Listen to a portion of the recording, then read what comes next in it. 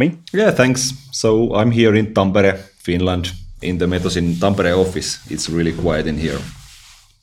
Right, it looks like you're on a veranda or something. Looks like with the curtains behind you, you're on. This is like a meeting room. I can show you around. So we just this is nice. Yeah, very nice. Yeah. Ooh. We should describe this for the people who are listening. It's a very nice room. Yeah. If they're not watching on YouTube, they don't get all the goodies, you know. Yes. So let's get started. Tommi, can you give us some introduction about what you do and your company and Clojure and Finland and everything? Yeah. So I'll start talking and like end in 1 hour. So that's the perfect guest. Yeah, that's good. Right, sit back. So I'm a co-founder in this company called Metosin, and it's been around for like 7 years, I think. But personally, I think I started programming in the 80s. My father bought this Sinclair Spectrum home computer, and I was doing BASIC with that in the like 83 or something, and I had no idea what to do. But I remember that there was this one friend I really loved, and it was the Go-To. And like with the Go-To loop, I could make these adventure games that like if you move to the left, you go to +10, and if you go southward, it's go to +100. And there's somewhere this one place which has go to like 2000, which is the end. So, but I started programming then, and like did some. I had Atari ST after that, another home computer, but. Basically, in the university, in Tampere University, I think it was 94. There was like real teaching of the programming, and the first course was actually Lisp. It was Scheme. So programming 1, and it was the last time they had that. So like, but it was like this mind opener. So before that, I did like Pascal and some C and C++, but then there's just like this beautiful language. And like first I did all these like global variables and tried to do this game, but the instructor said that no, you cannot have any of that. So you have to do purely functional way this application. And it took a lot of time for my mind to like go into this position that I could make this. But afterwards it was like really enlightening experience that I just like had this one function which says that print out who is the winner. There was, of course, like side effects all around, but like just print out who is the winner, and then there's the next level, and like, so that's how it started. But the next time I did like anything related to Lisp, it was 2012, 11 maybe, when we were starting Metosin. But in between, I was doing maybe 10 years of Java professionally. I was working in this like local telecom operator, so we started to do these Perl scripts and maintaining servers, and then went to this Java side. And actually, I think it was 1997 that there was this Netscape Livewire technology. Have you used that? Heard about that? Yeah, it was like server. No, at least I heard about it. Yeah, it was like server-side JavaScript. Like it was horrible. So. My first, like, I was starting to write my thesis about how to migrate from that into Java. And like, those were the Java days. So there were no like servlet specs or JSP specs. We just like did the like raw servers and some Corba stuff.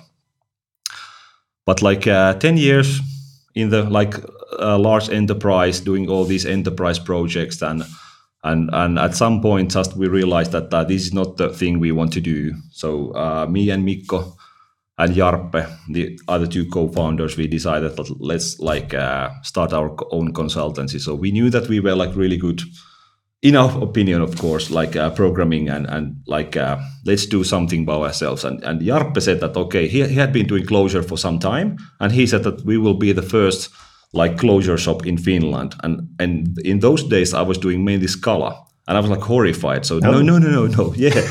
So Clojure, are you really sure? But he convinced me that this is the way to do, and we were like doing these small exercises, and then he took me to the first Euro Clojure that was in London, And that was like then I like realized, then there was this like thing that I remember, that beautiful Lisp in the like university, and now like people are talking about that, and they were really like brilliant people. And I remember there was Rich Hickey was there, I think, and Sam Aaron was there. So it was he was there. Yeah, like this like really like.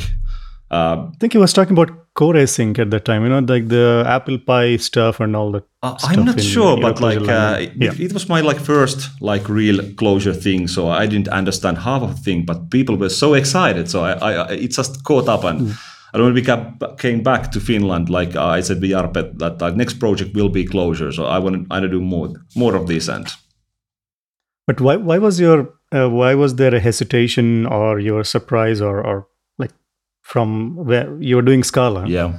And then when somebody said, let's go to Clojure, so what was the reason you were like horrified? It's like when you have like been building the Java way, like object-oriented stuff, and then suddenly like you found Scala, I think it was 2009 or something, and like it's like the better Java, so you can do the old way, but you can start to take these functional aspects over there, and it's like a much prettier language in that sense, and it's like familiar. And in the big organization, in big organization, like you have like hundreds of developers, and suddenly if you take Clojure and nobody knows that's like a big thing. But if you just decide that let's start doing Scala, it's like familiar, and like all the maintenance aspects. It's not that big a leap. And Clojure was just like, okay, this is totally different. But I remember that from the university. So, and Jarpe, so the cross-selling was easier. Yeah, definitely. Yeah. And so then you started with Clojure with Mikko, and yeah, so it was like Mikko and Jarpe, the three founders in Metosin. So like first project we did was something, it was Java project, just like to get started.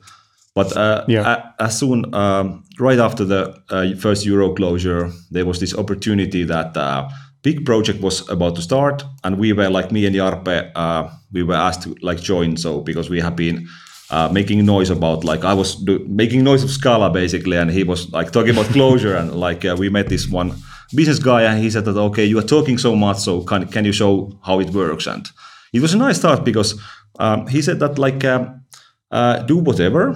So do this prototype of this problem. So here what we are trying to do, and 2 weeks time, and I did this like Scala exercise. And Jarpe did the Clojure one, and their architect did the Java version. And after 2 weeks, we compared, so where are we? And Jarpe was like blowing us away. So I had this small, I think it was Days, some kind of Akka application. It was really complex and lots of things. And like Jarpe has a state is fold over events and showing these reducers. And I was like, wow, this is the thing. And this, the Java version was like a huge template of Spring with all these configurations. It was a huge thing, and it didn't work. And like, okay, that was like, even if you have super configuration, if it doesn't work, then what's the point? Yeah.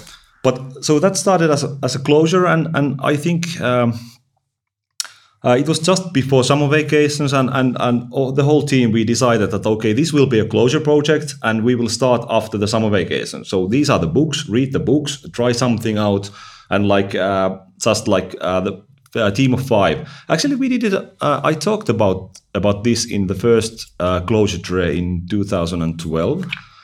And we did the surveys in the first project, so that when it started, so how would you solve this kind of problem?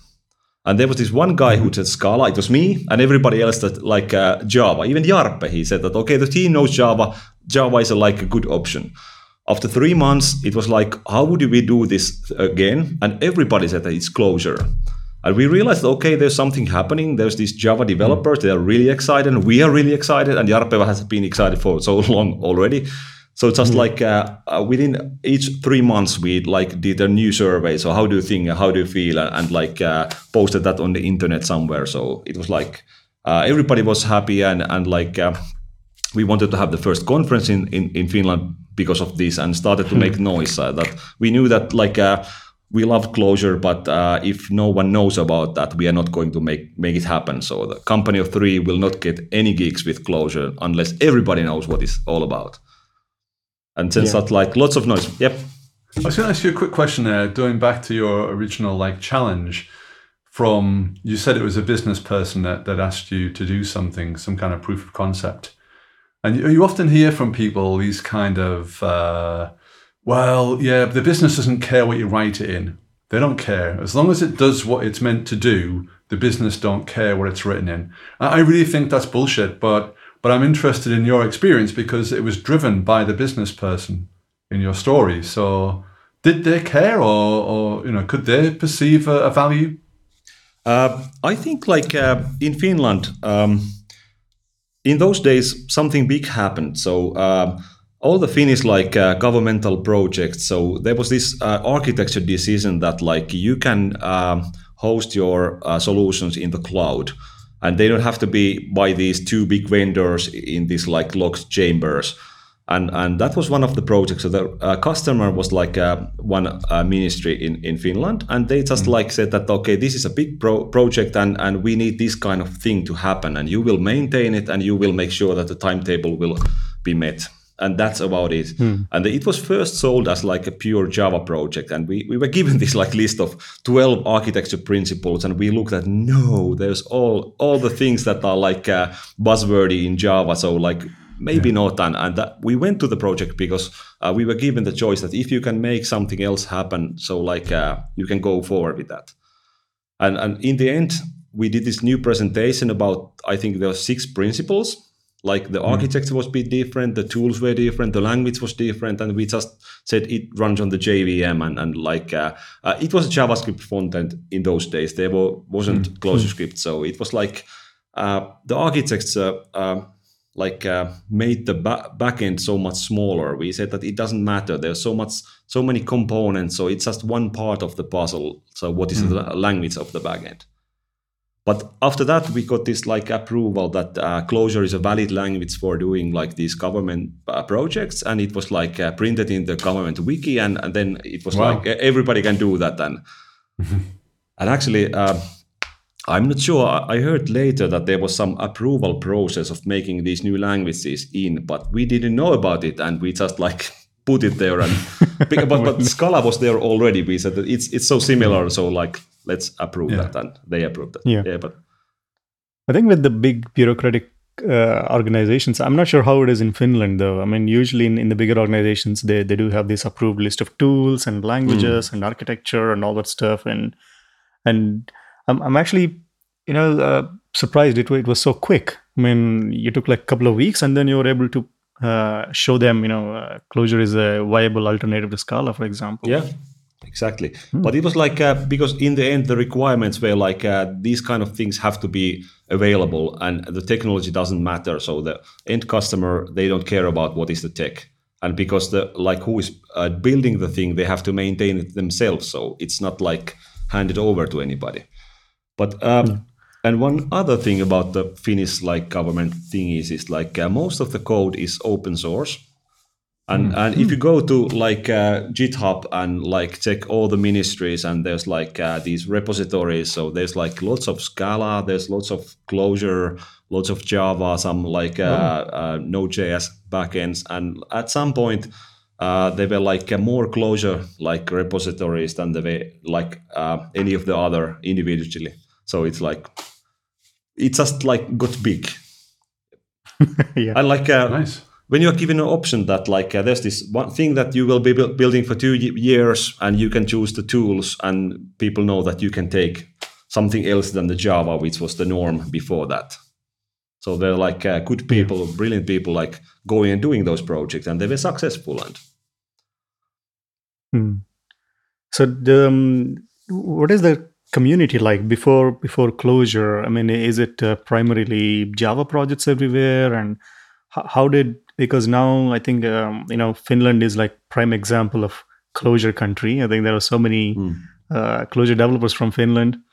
So how did the not transition, but how did the community or the people who are working in Java switch to Clojure, or how is it growing, or how did it start? Um, I talked with Miikka some time ago, and we were trying to figure out what happened there. And one thing was that Helsinki University had this like online course about Clojure, and it Yes. was Yeah. in the same time as like we had the first Clojure conference, and we started to talking about these like successful projects with that. And suddenly, like the young people were like taking the course and like, wow, this is really cool, but can you really use that? And then the big consultancy companies say that, we are doing these governmental projects and like we can use Clojure. And suddenly there's like new people who want to do that, and then there's like approval, you can do that. And then suddenly, like many big companies do that, started doing that. And for example, now in Clojure Tray, all the like major consultancy companies are sponsoring and they're hiring Clojure developers. Yeah. So it's like we don't have to talk about it anymore. So it's still a niche.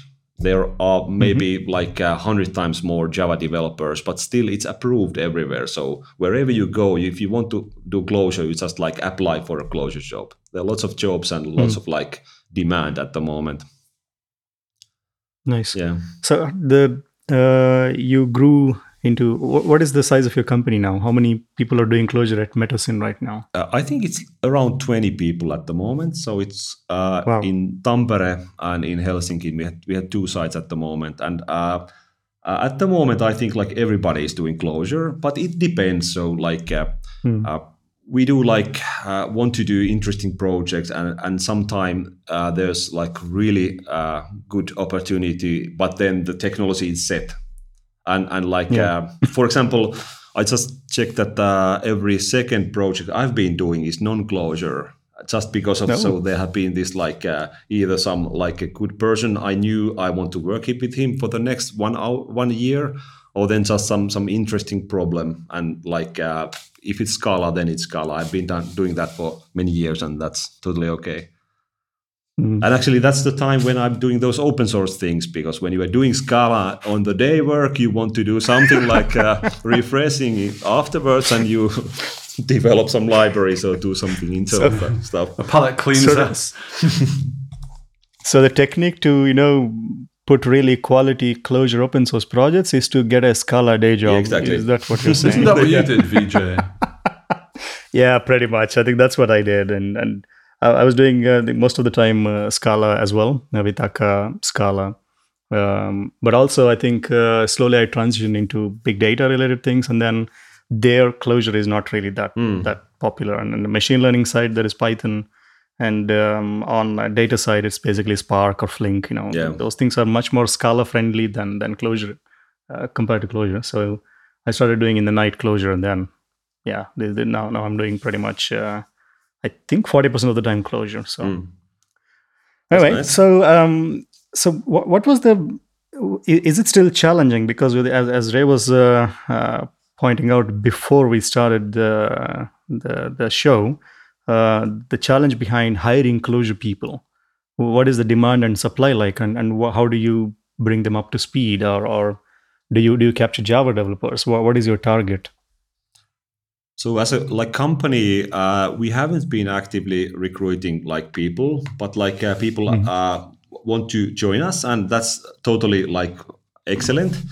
But like we try to help our customers also, because for example now I'm in the project, and it's like 1.5 years approximately. We will finish that probably before summer vacation, and the idea is that like we started to do that, but soon their developers came along, and now we are like doing knowledge transfer and training for them.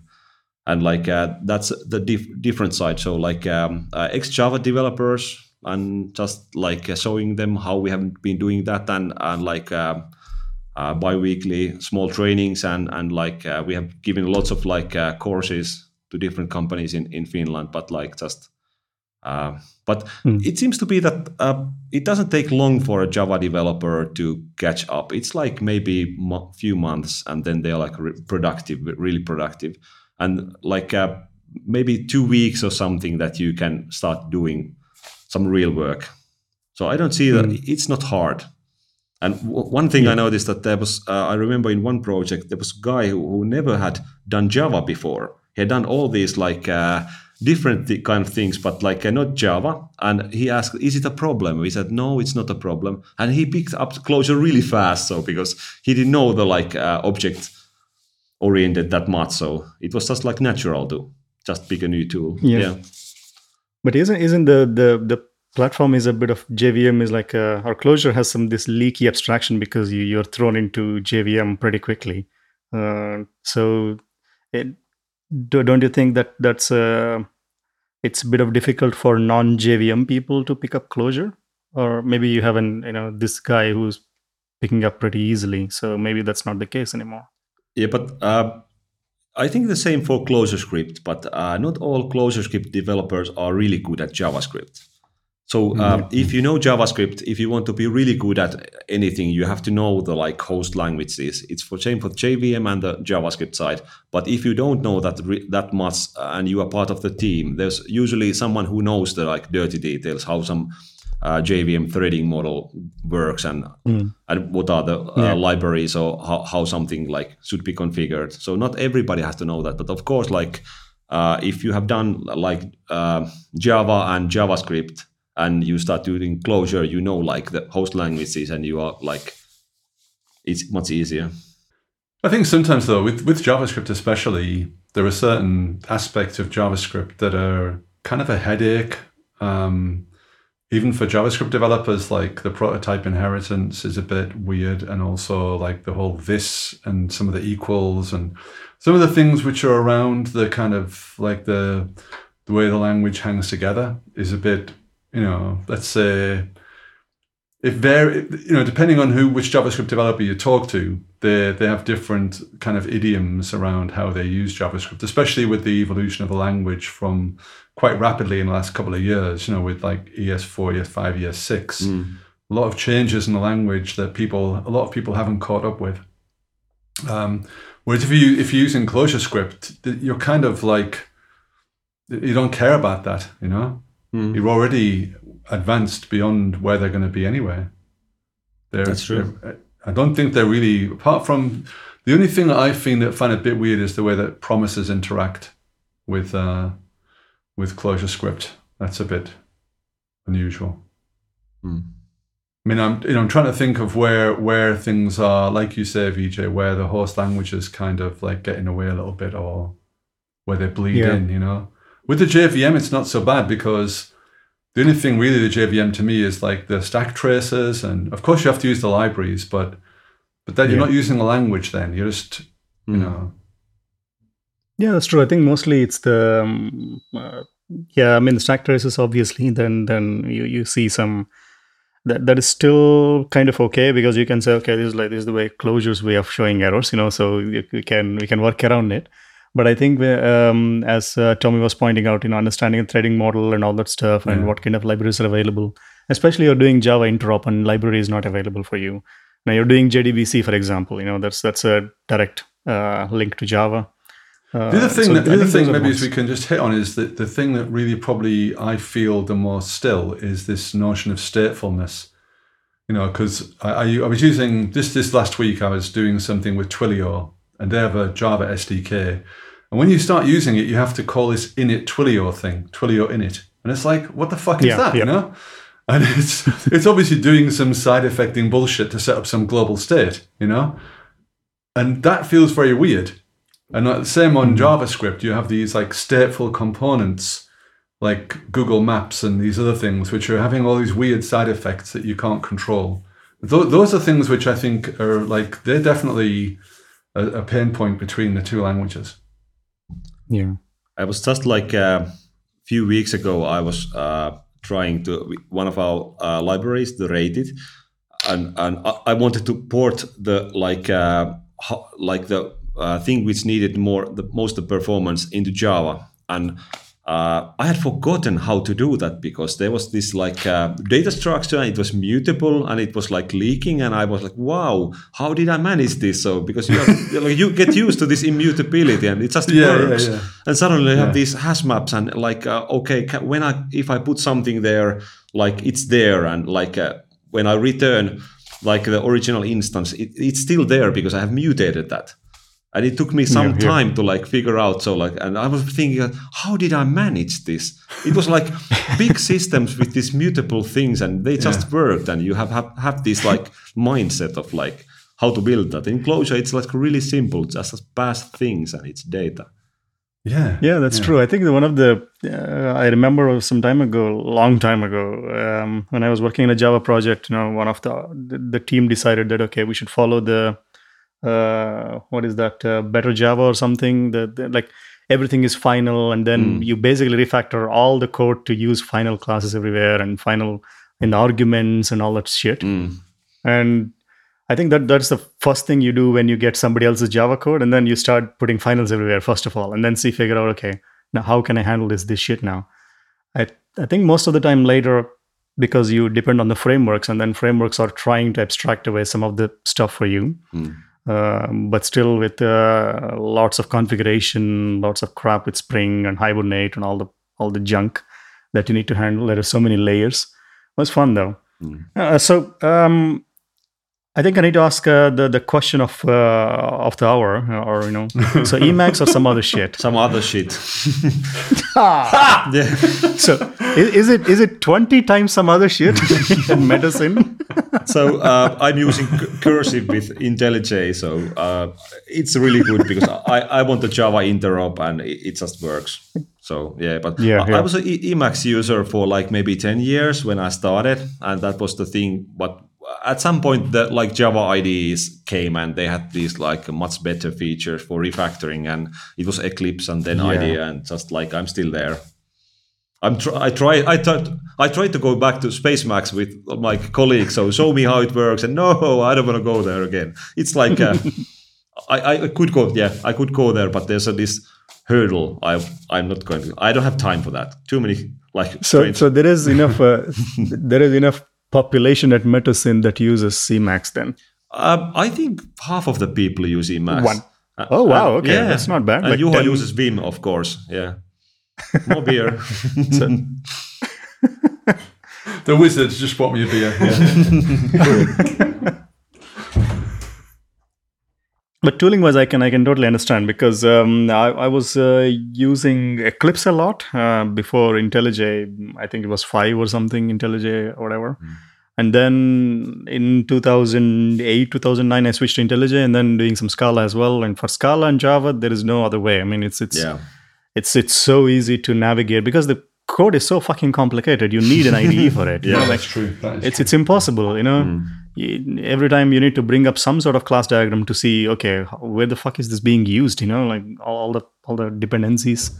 So that's pain in the ass. I think the big thing to me with cursive, and it's something which Colin has done a great job of, is the debugger.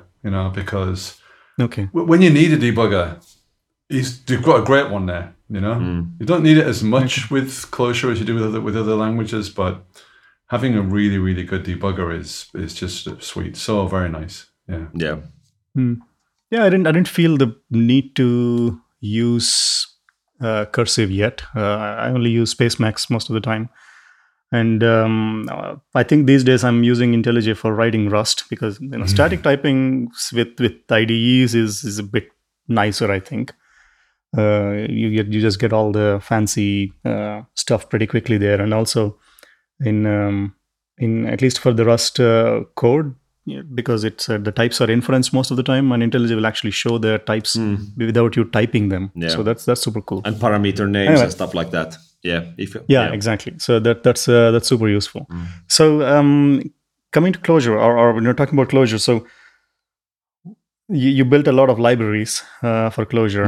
A long time ago, I think you were using schema a lot as well, or you have schema coercions in your routing library. So I think like when the schema appeared, I cannot recall when was that, but it was like it was really beautiful because it's like all data, and it was suddenly like the missing thing. So, and I had this Euroclosure talk about the schema coercion in like Krakow. I can't recall how 5 years ago or something, but like it was the missing piece basically, because we were like I was coming from this huge, large enterprise, and we were helping customers to build similar apps. There's lots of data all around, and like you just don't want any kind of like functional validation of things. You want to declare this is my data, and it looks like this, and like all the like Swagger things. So because all the other languages had those already.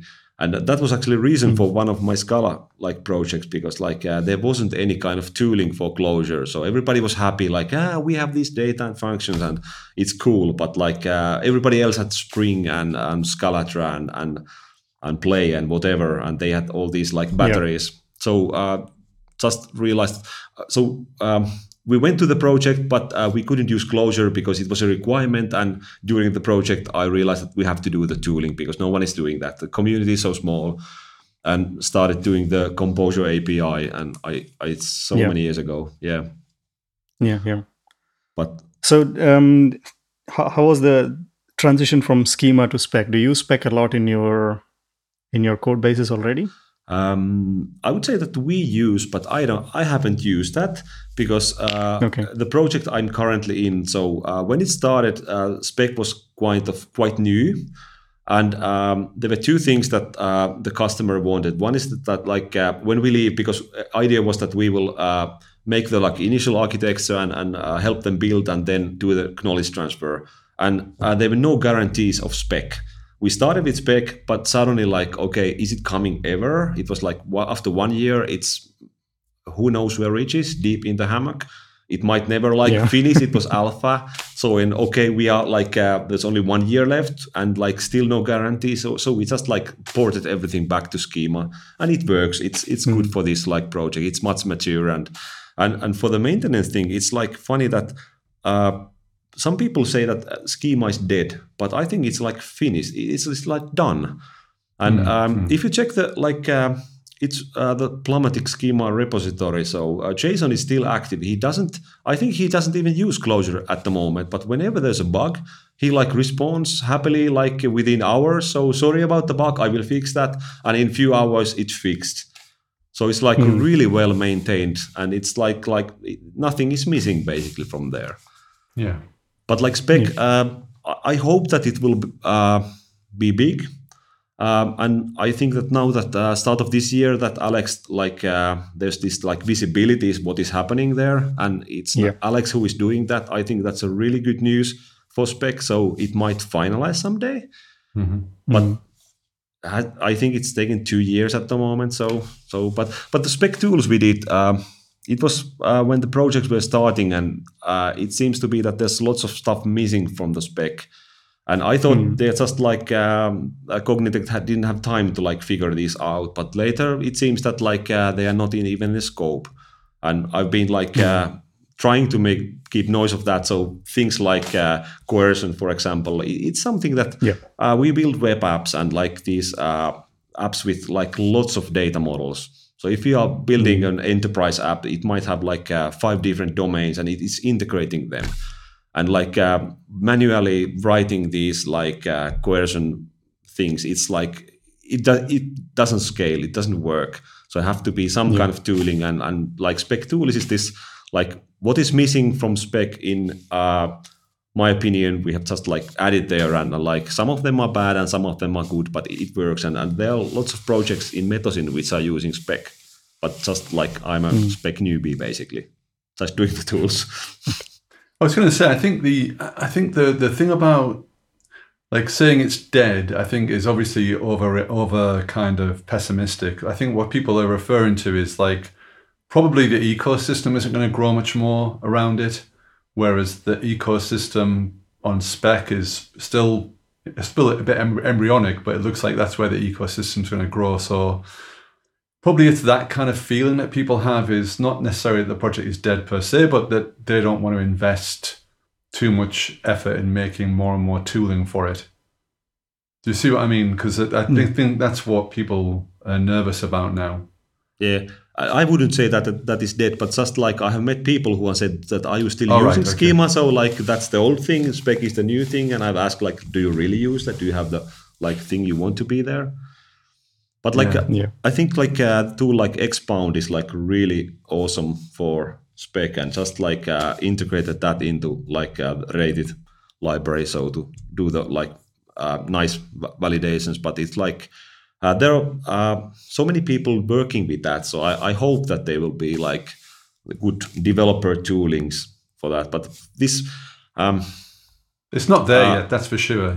Yeah, exactly. But think that what is missing from spec, I think it's like it won't be in the core, but someone needs to do some kind of like fast linter or checker, because we have the information about the map, so what kind of keys they should have, and we have no like we can validate that and say that okay, you passed in like you didn't pass, you passed this value as a, like different what was spec'd, but like you can have extra keys because specs are open. There's no like typo correction, and they should be like like integrated into editors. So when you have a function and you say that what data can I destructure from here, the IDE should say that okay, it has a spec, it has these 4 like keys, and you can work with them. And if you're trying to use keys which are not there, so it would complain that it might not be there. It could be, but like warning. And that there is potential, but I think it's the it's not even out of alpha yet, right? So that means the tools that need to be built around that one, they need some sort of a solid base, or at least version 1 that the tools can build upon, I think. But, I mean, in terms of analysis, they have this in their test suite. They have this instrument thing, and with instrument, you can see from the calls at runtime, what things are being passed. So that seems like there's a good basis for understanding, what data is being passed in to the functions and to the map. That's runtime, right? I mean, I think you can't use it during the development, so to speak. If I'm typing a function and it doesn't tell me, hey, you're using a key, that's not in the spec. That kind of helper. Well, but I mean, probably. you can, if you have a spec, you can read that. You can read that, and you can see that from the spec itself. As soon as you say this thing conforms to the spec, well, it's quite easy for the tools to infer what the keys are. Yeah. So all I'm trying to say it needs to be stabilized, right? The code exists for making it at runtime, and the specs themselves make it quite easy in the editor, actually. Yeah. But there isn't, but it isn't well integrated into everything yet, because, like you say, people are nervous about the changes that are going to happen. So, on the one hand, people are thinking like, "Fuck it, there's such a lot of value that I'm going to start using it because it's better than anything I've got right now."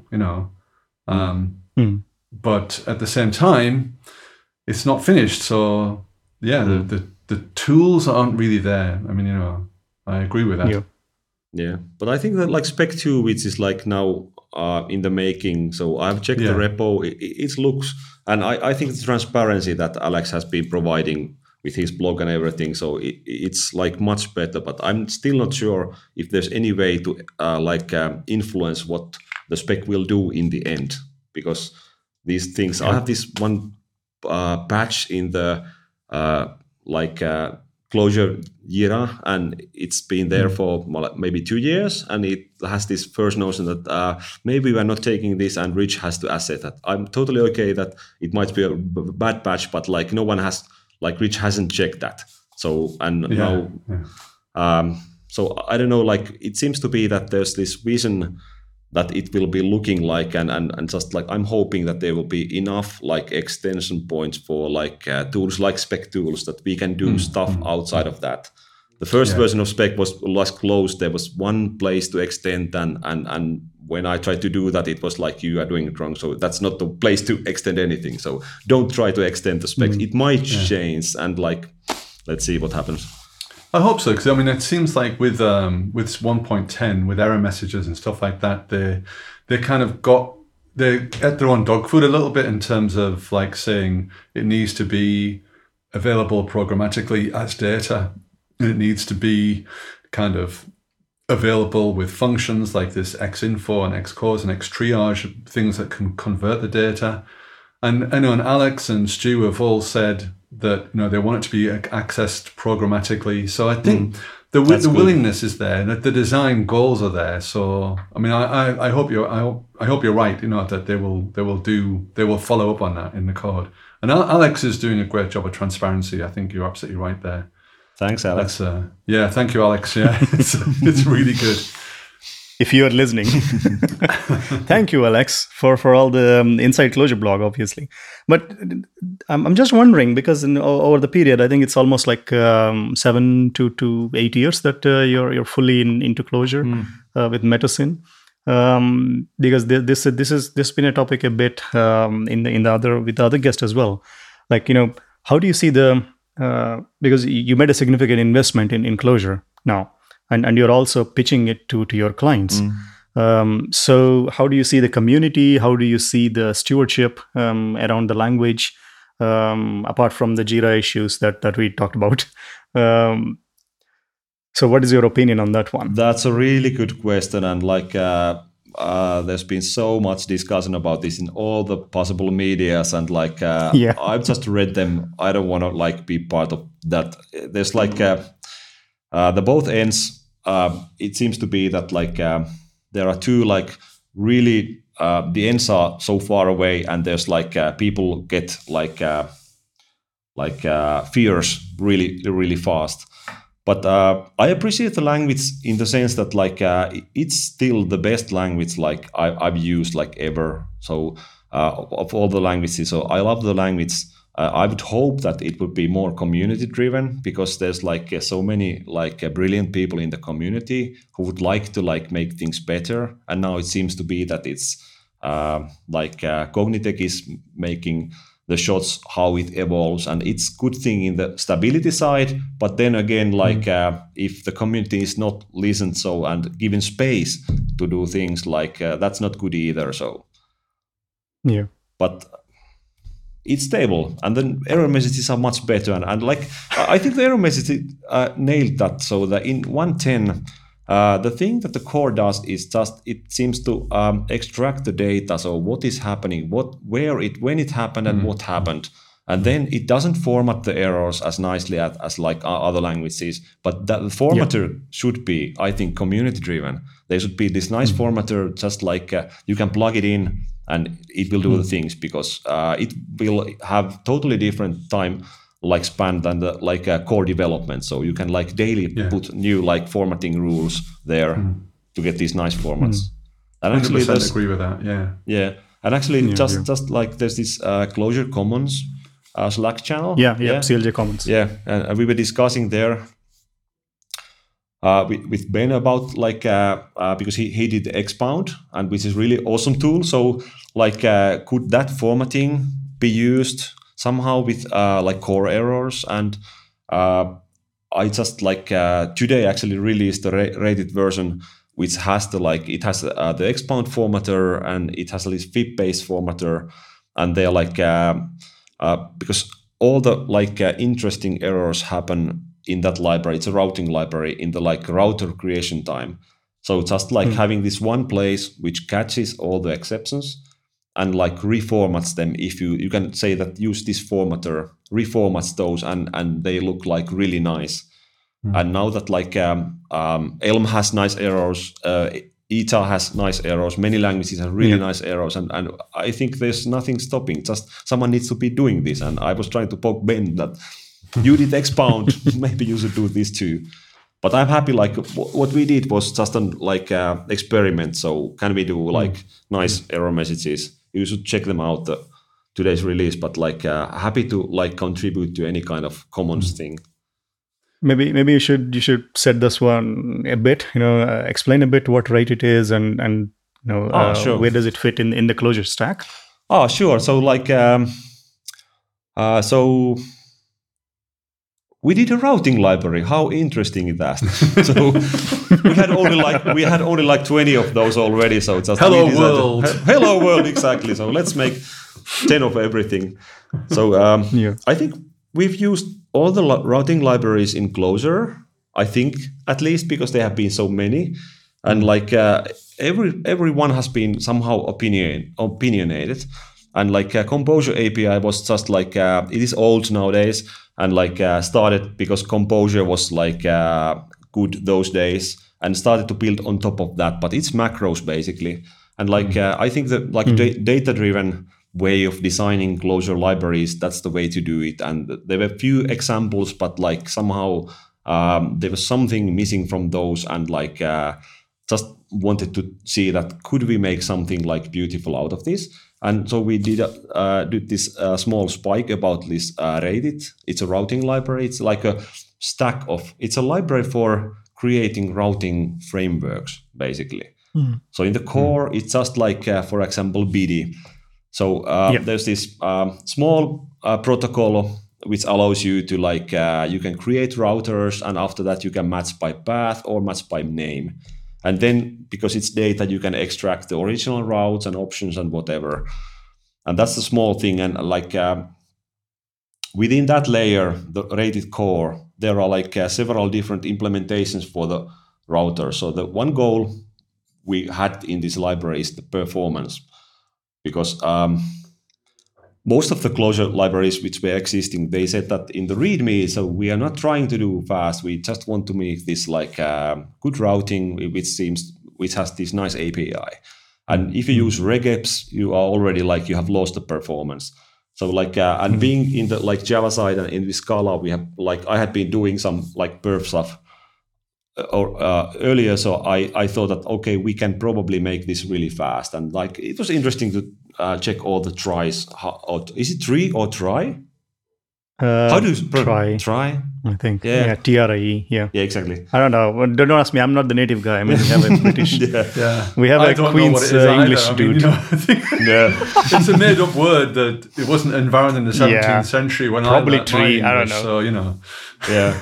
Anyway, you need the tree kind of thingy, which is like a data structure for fast lookups. Yeah. So like checking those and like all the good optimization. So if you have like a routing table with only static routes, you can do a hash lookup and it still like always works. If you have wildcard parameters, you use this try and optimize it in many ways. There are tens of ways to optimize that. And if you have conflicting routes, you have to have these partial linear routers and stuff. But in the core, it's like try to be a really fast router. But in top of that, there's these routing frameworks. One is for Ring, one is for pedestal, one is for front end, and one is for like the like async HTTP or like the Sieppari interceptor model. And it's just like using the core and using its cores like extension hooks to make these like higher level like routers. And with that, there's nice properties like the how the data gets accumulated. There's this lovely library called MetaMerge. So you can say that like you can have flat routes, or you can have this tree of routes and say that every route under API has this interceptor and they just accumulate to the leaves. So, and once you have the router created, it's like really fast and performant and like optimized for all use cases. And for example, that's the one place we have the error message printer. So there's the clear separation of like when you do things, you create things. And then we don't have to be fast. We have to be like correct. And then if you fail, you get these nice developer-friendly errors. And in runtime, there's as little as thing to you do as little as possible. And there's these extensions like compiling interceptors and middleware. So you can like change your workload from request processing time to this creation time. And like it just it works. And now it's today. Dimitri just tweeted about that Luminous like swapped the Composure API to Rated, and that's really nice. So it was an option already there, but with the defaults it would go to Composure API. So now it's Rated, and it's like I think much easier. And because it's data, you don't have to have these like any kind of macros or dependencies. Just like write the right data as a route, and it just works. But, so this is also can be used in this library is also going to help with routing on the front end side on JavaScript. Yeah. Sorry, on ClojureScript. Yeah. So okay. So there's this one module Rated. So it's a like a big monorepo. There's like maybe 10 modules. The core, then there's the schema coercion, spec coercion. There's the front end pedestal development tools, and you can just like take the core routing, and it's really small, few kilos. But one module is the front end router, and it's basically Juho has been doing that, so he could talk about more what he's doing. But like we used Silk and BD in the front end, and like and now like accountant, and secretary or accountant. I don't know. Sorry, it was called secretary or something, or I think there's secretary and accountant, and there's a whole bunch of these type tasks, the Lisp curse. Yeah, exactly. But in the front end, like it has this, it has a history router, it has the like fragment router, it has the like Kisma style controllers that we have been using in all the projects. It's like really good, and like it just works. And because you can use the same stuff in the back end and in the front end, you can have shared routes, and like there's all these things like you can use literal data, you can like reference all the interceptors as keywords, and like it can be extended in many ways. But like it's anyway like routing library, full stack routing, so front end, back end, and it's not tied to HTTP in any way, so you can have this like message queue routing, whatever. So does it work with like, so it works with Aleph and Ring and these other HTTP kit and those kind of things, or is it specific to your no HTTP server? No, it's not. It's just like generic. So right. Like I think there's examples with Immutant and Aleph at the moment, right. and Jetty, I think, but it doesn't like. It doesn't matter what is the like server. If you use Aleph, like then you have to use this in Aleph this one bridge component which you have to use so the deferred flow nicely through that. Yeah, so what is your choice stack at Matosin in terms of libraries? Because you've been doing this for, I mean, there are a lot of projects running in Clojure, so front end on the server side. Which libraries are you did you standardize on something, or is it per project basis? It depends what we are doing. So there's like first of all, like who are our customers? So there's like three kind of things we are doing. One is the big thing is the large corporates and like enterprise customers. And usually they have these requirements that what you are using it has to be like Postgres or Oracle, and that's it. And like they dictate what they should look like. And for example, this one requirement I remember that whatever you use, you have to be able to say that it's available in 10 years. And it was like my last okay, we are taking Datomic 10 years. Maybe not. I have no idea what happens to Datomic in 10 years, so we cannot just like say that we vote for that. Yeah, but like for those, I would say that like if you're using a relational database, it's Postgres. Then there's the rated like end to end, so front end and back end, and the controllers, and most likely reframe on the front end. And then like this big horde of like extra libraries which are useful for Integrant, for like the component stuff. I think we used Mount in few projects, but I think the Integrant seems to be the cleanest like of the three, component and Mount and Integrant. So, but that's the like when you are like given a choice of relational database, that's the stack basically. And on top of that, we have these few other libraries. One is for like this WebSocket communications. Name will change because it's now ANS. And Jarppa was... Is it a Finnish word for anus, or what is it actually? Yeah, exactly. So it was like it was funny before Jarppa went to this Clojure Finland and said that then you stuck your data into the anus. In the anus. We realized that okay, the name has to change. Yes. Yeah. So name. I think upgrade your anus. Upgrade your anus. Yeah, but it's like we have been building this. This is new level of shit. Yeah. Oh God. Okay. I think we're not even R rated. We're probably, I don't know, STUVW rated. This is what brings in the Patreon money, guys. Keep it going. Anarchy up your anus. Yeah. Okay. But what does the library do actually? one thing that it seems to be that in many projects we have been needing some kind of like state machine. And me and Jarppe, we have been doing like the same thing in all the projects all over again. And now there's this tilakone. It's a Finnish word for state machine. Jarppe put it's in GitHub. I have a like different version of that in the project I'm doing, but like it's the like basically WebSockets and real time and like state machines and like data-driven like rule engine and stuff, and then this Postgres, for example. But then we're doing also like lots of stuff for startups, and for startups, for example, Datomic is in many cases that's the thing, because if you have Clojure, that's a good fit, and the like characteristics it gives are a good fit for like many places. You need like history and audit log and stuff like that. So that's another like stack, but like we cannot put it everywhere, and we don't want to do that for all the projects. And then the third thing we are doing is like we are now doing consultancy, but we are like we have been partnering with these small startups, and now we have like few of these ongoing. So one is for like healthcare, and one is for like healthcare.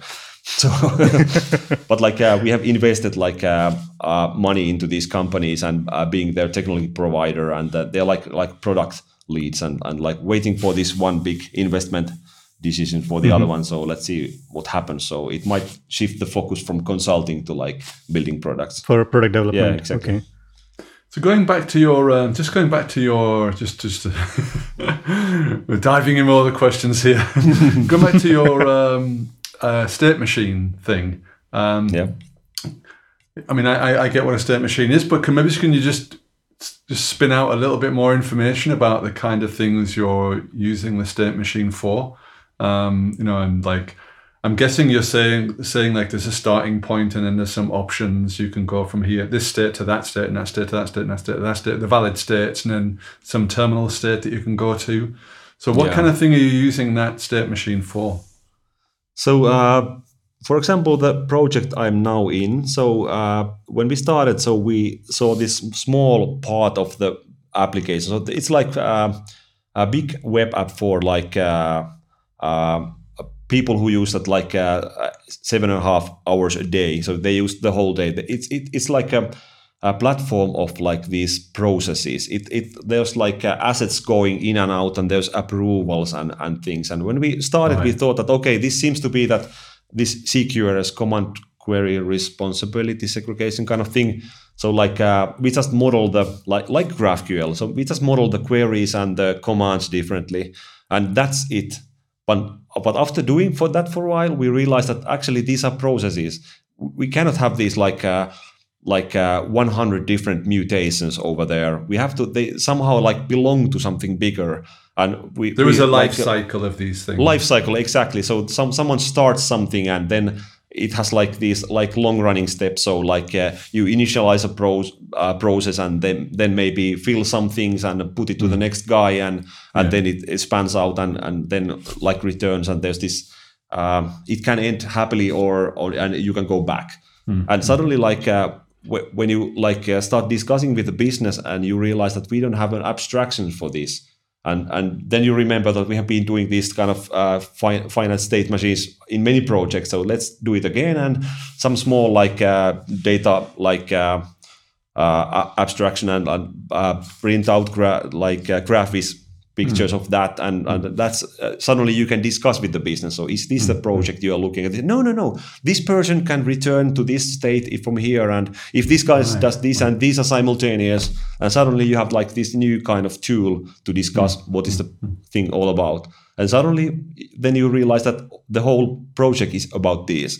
So you have like tens of these like processes, and you just model everything as a process, and then you have a state machine basically. But like human interactions which have some kind of like flow and tooling for that. But the tools are small, and they are like from project to project, they are like copied basically, and now probably we'll flush them out. Like me and Jarppe will probably check what he did and what I did, and can we somehow like merge them into this a new open source tool. Yeah. But it's pretty great though. I mean, the amount of code that you're putting out into the community, it's amazing. So thanks a lot for that. Thanks. I mean, think I was there at your talk as well. That's how I remember schema and coercion. And this is from your talk some time ago, probably from Euroclosure Berlin or maybe one of those places. Anyway, so I think so you talked about Write It. You talked about Tilakone. Sorry, Tilakone, yes. Okay. Talked about Uranus. Yeah, the anus, yes. Oh, sorry, the anus. That's it. Yeah. The. So, of course, when the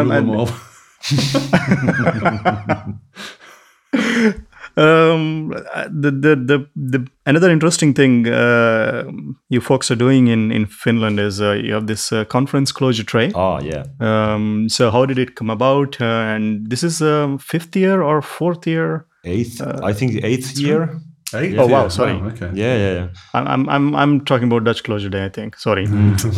So I'm a bit biased a bit. Yeah, I'm happy to talk about that. So the first one was like as I said, we had this like first big closure project, and we were so excited, and we had this first team result. So everybody was happy. So we have to say it aloud, and we had this like ad hoc. So 2 weeks in advance. So let's have this conference. It was basically a meetup, but there was 25 people. It was sold out. There was some Aaron like over there, and we were like really happy. So that this friendly guy, and he had this really inspirational talk and music and everybody and sauna, of course. That's the like thing we have, sauna, we say in Finland. Yeah. But we realized that this was called Closure Tre, so maybe we should have that next year too. And the next year we had took 1 month or something in Varma. So let's make this real conference. And there was it was also sold out, maybe 70 people. And they were real invited speakers and maybe call for speakers even.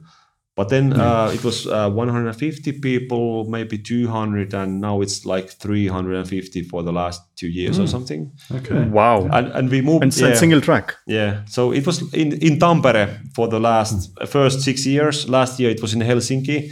And this year it's also in Helsinki. And when we started out, it was just us buying pizza and beer for everybody. So it was fun to spend a few €1,000 over there. But after that, having catering for 300 plus people and it costs. So we have had these bigger sponsors, and it's been really nice to see that all the major players, the good reputational consultancy companies, they are on board. Because we are small, we are not competing with any of those. So so it's having these really good sponsors which make this possible, and we are all, of course, the biggest sponsor. So it's not non-profit, it's a loss of profit. So whatever needs to be paid, so we do that. But it is non-profit, as in you don't make any profit at all. No, we are not. It's no profit. We are probably the biggest sponsor in all the years, and we don't calculate the hours we have been spending, but it's something that we are an open source company, and the community is really important for us. So and as I said, if no one knows about Closure, we don't have any work in Closure. If everybody knows Closure and they said that it was the best conference ever, so they will come again and they will talk to their boss, and lots of people have joined Metosin because of the conference. They see that, okay, you are doing good stuff, I want to join you. And many customers have said that, okay, I appreciate what you are doing and you seem to be knowing what you are doing, so work for us, make a project for us. So it's it's good, and this year it's in the same spot as usual on end of September. Yep. Yeah. Are you coming? Your CFP is open, right? Or do the defn guys get an invite? Definitely. So the CFP is open. I think it opened 2 days ago or something. Okay. It's open until end of May. Yeah. And and for the last 2 years, there have been ticket prices. Before that, it was totally free. But now, because it's so big that we have to get the money somewhere. So this year was not sustainable. Yeah, €75 for 1 day and €100 for 2 days. And the diversity and student tickets are always free. So if there's this chart that I can't pay, and you have to say why, and then you have a free ticket. So Yeah, it's super a nice. pretty Yeah, it's super decent nice. price. I think the biggest cost for most people who are not in Finland is getting there, but yeah. I'm going to try and be there this year. Yeah, I was I think going to so. I couldn't make it this year, last year, but I'd like to make it this year. And, Cool. Yeah, I think so. I think VJ as well I'll will try and do it. Yeah. yeah, I'll try to be there as well. But it's really amazing. Like 8 years you've been running this, and you also have a small FP conference the day before, right? Or is Yeah, it, it's like I'm this year not part of the community, so they don't have the two names at them. Yeah, last year it was like small FP in the first day and the closure tray in the second day, and now it's just closure tray 2 days, but the first day is functional, and the another day is closure. So there's like at least one of the Elixir core developers, core committers is speaking in the like small FP, like Nice. and then there's Alex Miller in the like closure tray. Yeah. And they might, Very nice. Yeah, there might be some announcements still for the speakers, but the call of speakers is open now and for next 2 months. So Yeah. So we could do something.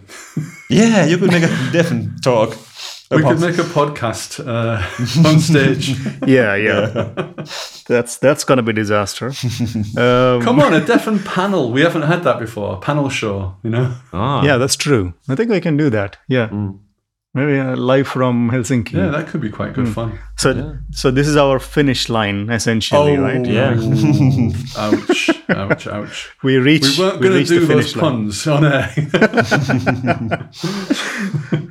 But coming back to the conferences thing, and of course, as you know, I'm part of the team that is organizing Dutch Closure Days. Yeah. And thanks a lot for your support. Actually, I think it's been You're welcome. third year or something. You've been sponsoring us. I can totally understand. Like it's a very difficult to pull off a free conference without sponsors and everything. And for us, it's also fairly challenging. And this year, actually, we have, I think, a nice Finnish delegation coming to Dutch Closure Day, actually. Exactly. I heard about. So 3 of our guys are coming at least, and there's people from Sealy at least. Yeah. And there are 2 talks, one lightning talk and one full talk by 2 Finnish people. That's amazing. I think. And congratulations on your conference. It's like, yeah. Yeah, it's going to be fun, we hope, again this year. So any other topics to touch upon? I think we are pretty good on time. Yeah. I don't know. Ray? I don't know. I mean, I think obviously it's great stuff that these guys are doing, and that they give the conference and they make the libraries and they do the consulting. I'm pretty sure that we could dive into a bit more deep depth into any one of those libraries again, but we're like over an hour now, so maybe get Tommy back, or we talk a bit, do a bit more kind of interviewing stuff if we get up to Closure Tray in the autumn. I think that would be really good. That would be awesome. Yeah. That's true. Yeah, we will see. And then, Tommy, you're going to Closure North, right? Yeah, I'm going there to talk about Rated actually, and cool. yeah. So I'm going there. So nice. I wanted to come to Closure Days too, but there's my kids' swimming contest in the same day. First, international, so no way. Yeah. It's a but yeah, I mean, it's amazing. Like there are so many conferences this year. It's just. It's amazing. Crazy. So, so there's Closure D, Closure Days, then there's Heart of Closure. There's Closure Tray, and there's Closure X. Yeah, Closure X. Yeah. And it was nice to share the stage with Mika. In Closure D, you mean? Yeah, in Closure D, of course. So now we're trying to. Yeah. So we are trying to, of course, try to enforce each other, help each other in terms of running these conferences. So it is really nice to see the openness from you guys and from Closure D and Heart of Closure, Arna and everybody. Yeah. So as you said, I mean, we are working in Closure, and without the community, there won't be work, and without the work, there won't be community. So it's like and the stuff that you're doing is really awesome. The conferences and. Of course, you have commercial interest with your company, but you're doing it because you like the language, and also sponsoring and releasing the open source stuff. So thanks a lot. I think that's pretty much it. Just for give us a today. give a little shout out to a few of the Patreons. Yeah. So we got a few more. Keep on like coming in. It's very nice actually. So thanks very much to. Now I'm not sure if I've said this guy before or not. So I think we'll just take a risk that I haven't. And if it's a double, who cares? It's a guy called. Well, I don't know what his or her name is actually, but it's Ji Yin Yong. Now I don't know if it's a real name or anyway. That's the name they're giving. So thank you, Ji Yin. And then there's Lukasz Koreki. Thank you very much, Lukasz. And then the next one is Jayinder Reddy. Oh, Jai Hind Reddy. Maybe you know it. Jai Hind Reddy. Yeah, Jai Hind Reddy. Jai Hind Reddy. Okay. Better. You're guaranteed not to butcher that India. one. Yeah, okay. That's good. Why am I reading these things? So they can complain loudly. Yeah, I know. Finally for this one is the guy who was on our show about a month ago, Mo Abulke. He's throwing in a bit of cash, which is really kind of him. So that's really nice. So thank you very much to all the Patreons, all the people that we've talked about in the past. It helps us to cover our costs and do good stuff. So thank you very much. We really appreciate it. And I'll hand the mic back over to you, Vijay, to wrap it up. Thank you. Bring it home. Yes. So wrapping up, thanks a lot, Tommy. And as you heard, not Tommy, but the people who are listening to the podcast, the CFP is still open for Clojure Tray. Is there going to be sauna again? Yeah, definitely. Tommy? There will be sauna. Okay, so there is going to be nice. It's going to be hot. In beautiful Helsinki in September. So check the website out, clojuretray.org. Yep. And Dutch Clojure Day is upon us in a few weeks, I think, April 6th. We have the schedule published. Everything is up and running. And I think I'll see some of you there. And Ray will be there as well, Ray and Wouter, the defn gang. So we'd love to have have a chat and listen to your complaints in person. And thanks a lot for the veterans. And Tommy, thanks again for taking time on Sunday evening for us. Thanks for having me. Absolute pleasure. Cheers, Tommy. Cheers. Thank you. Bye-bye. Bye.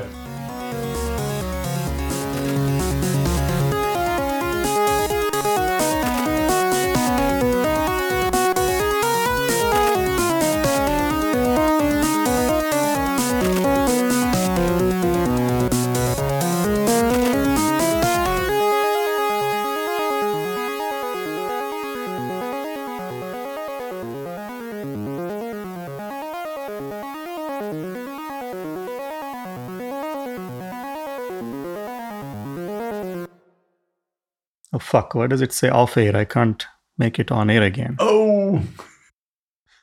Let me see. Refresh. Oh, fuck. It did. Fucking fuck. Oh. I think that's 47 episodes of fucks in first 5 minutes.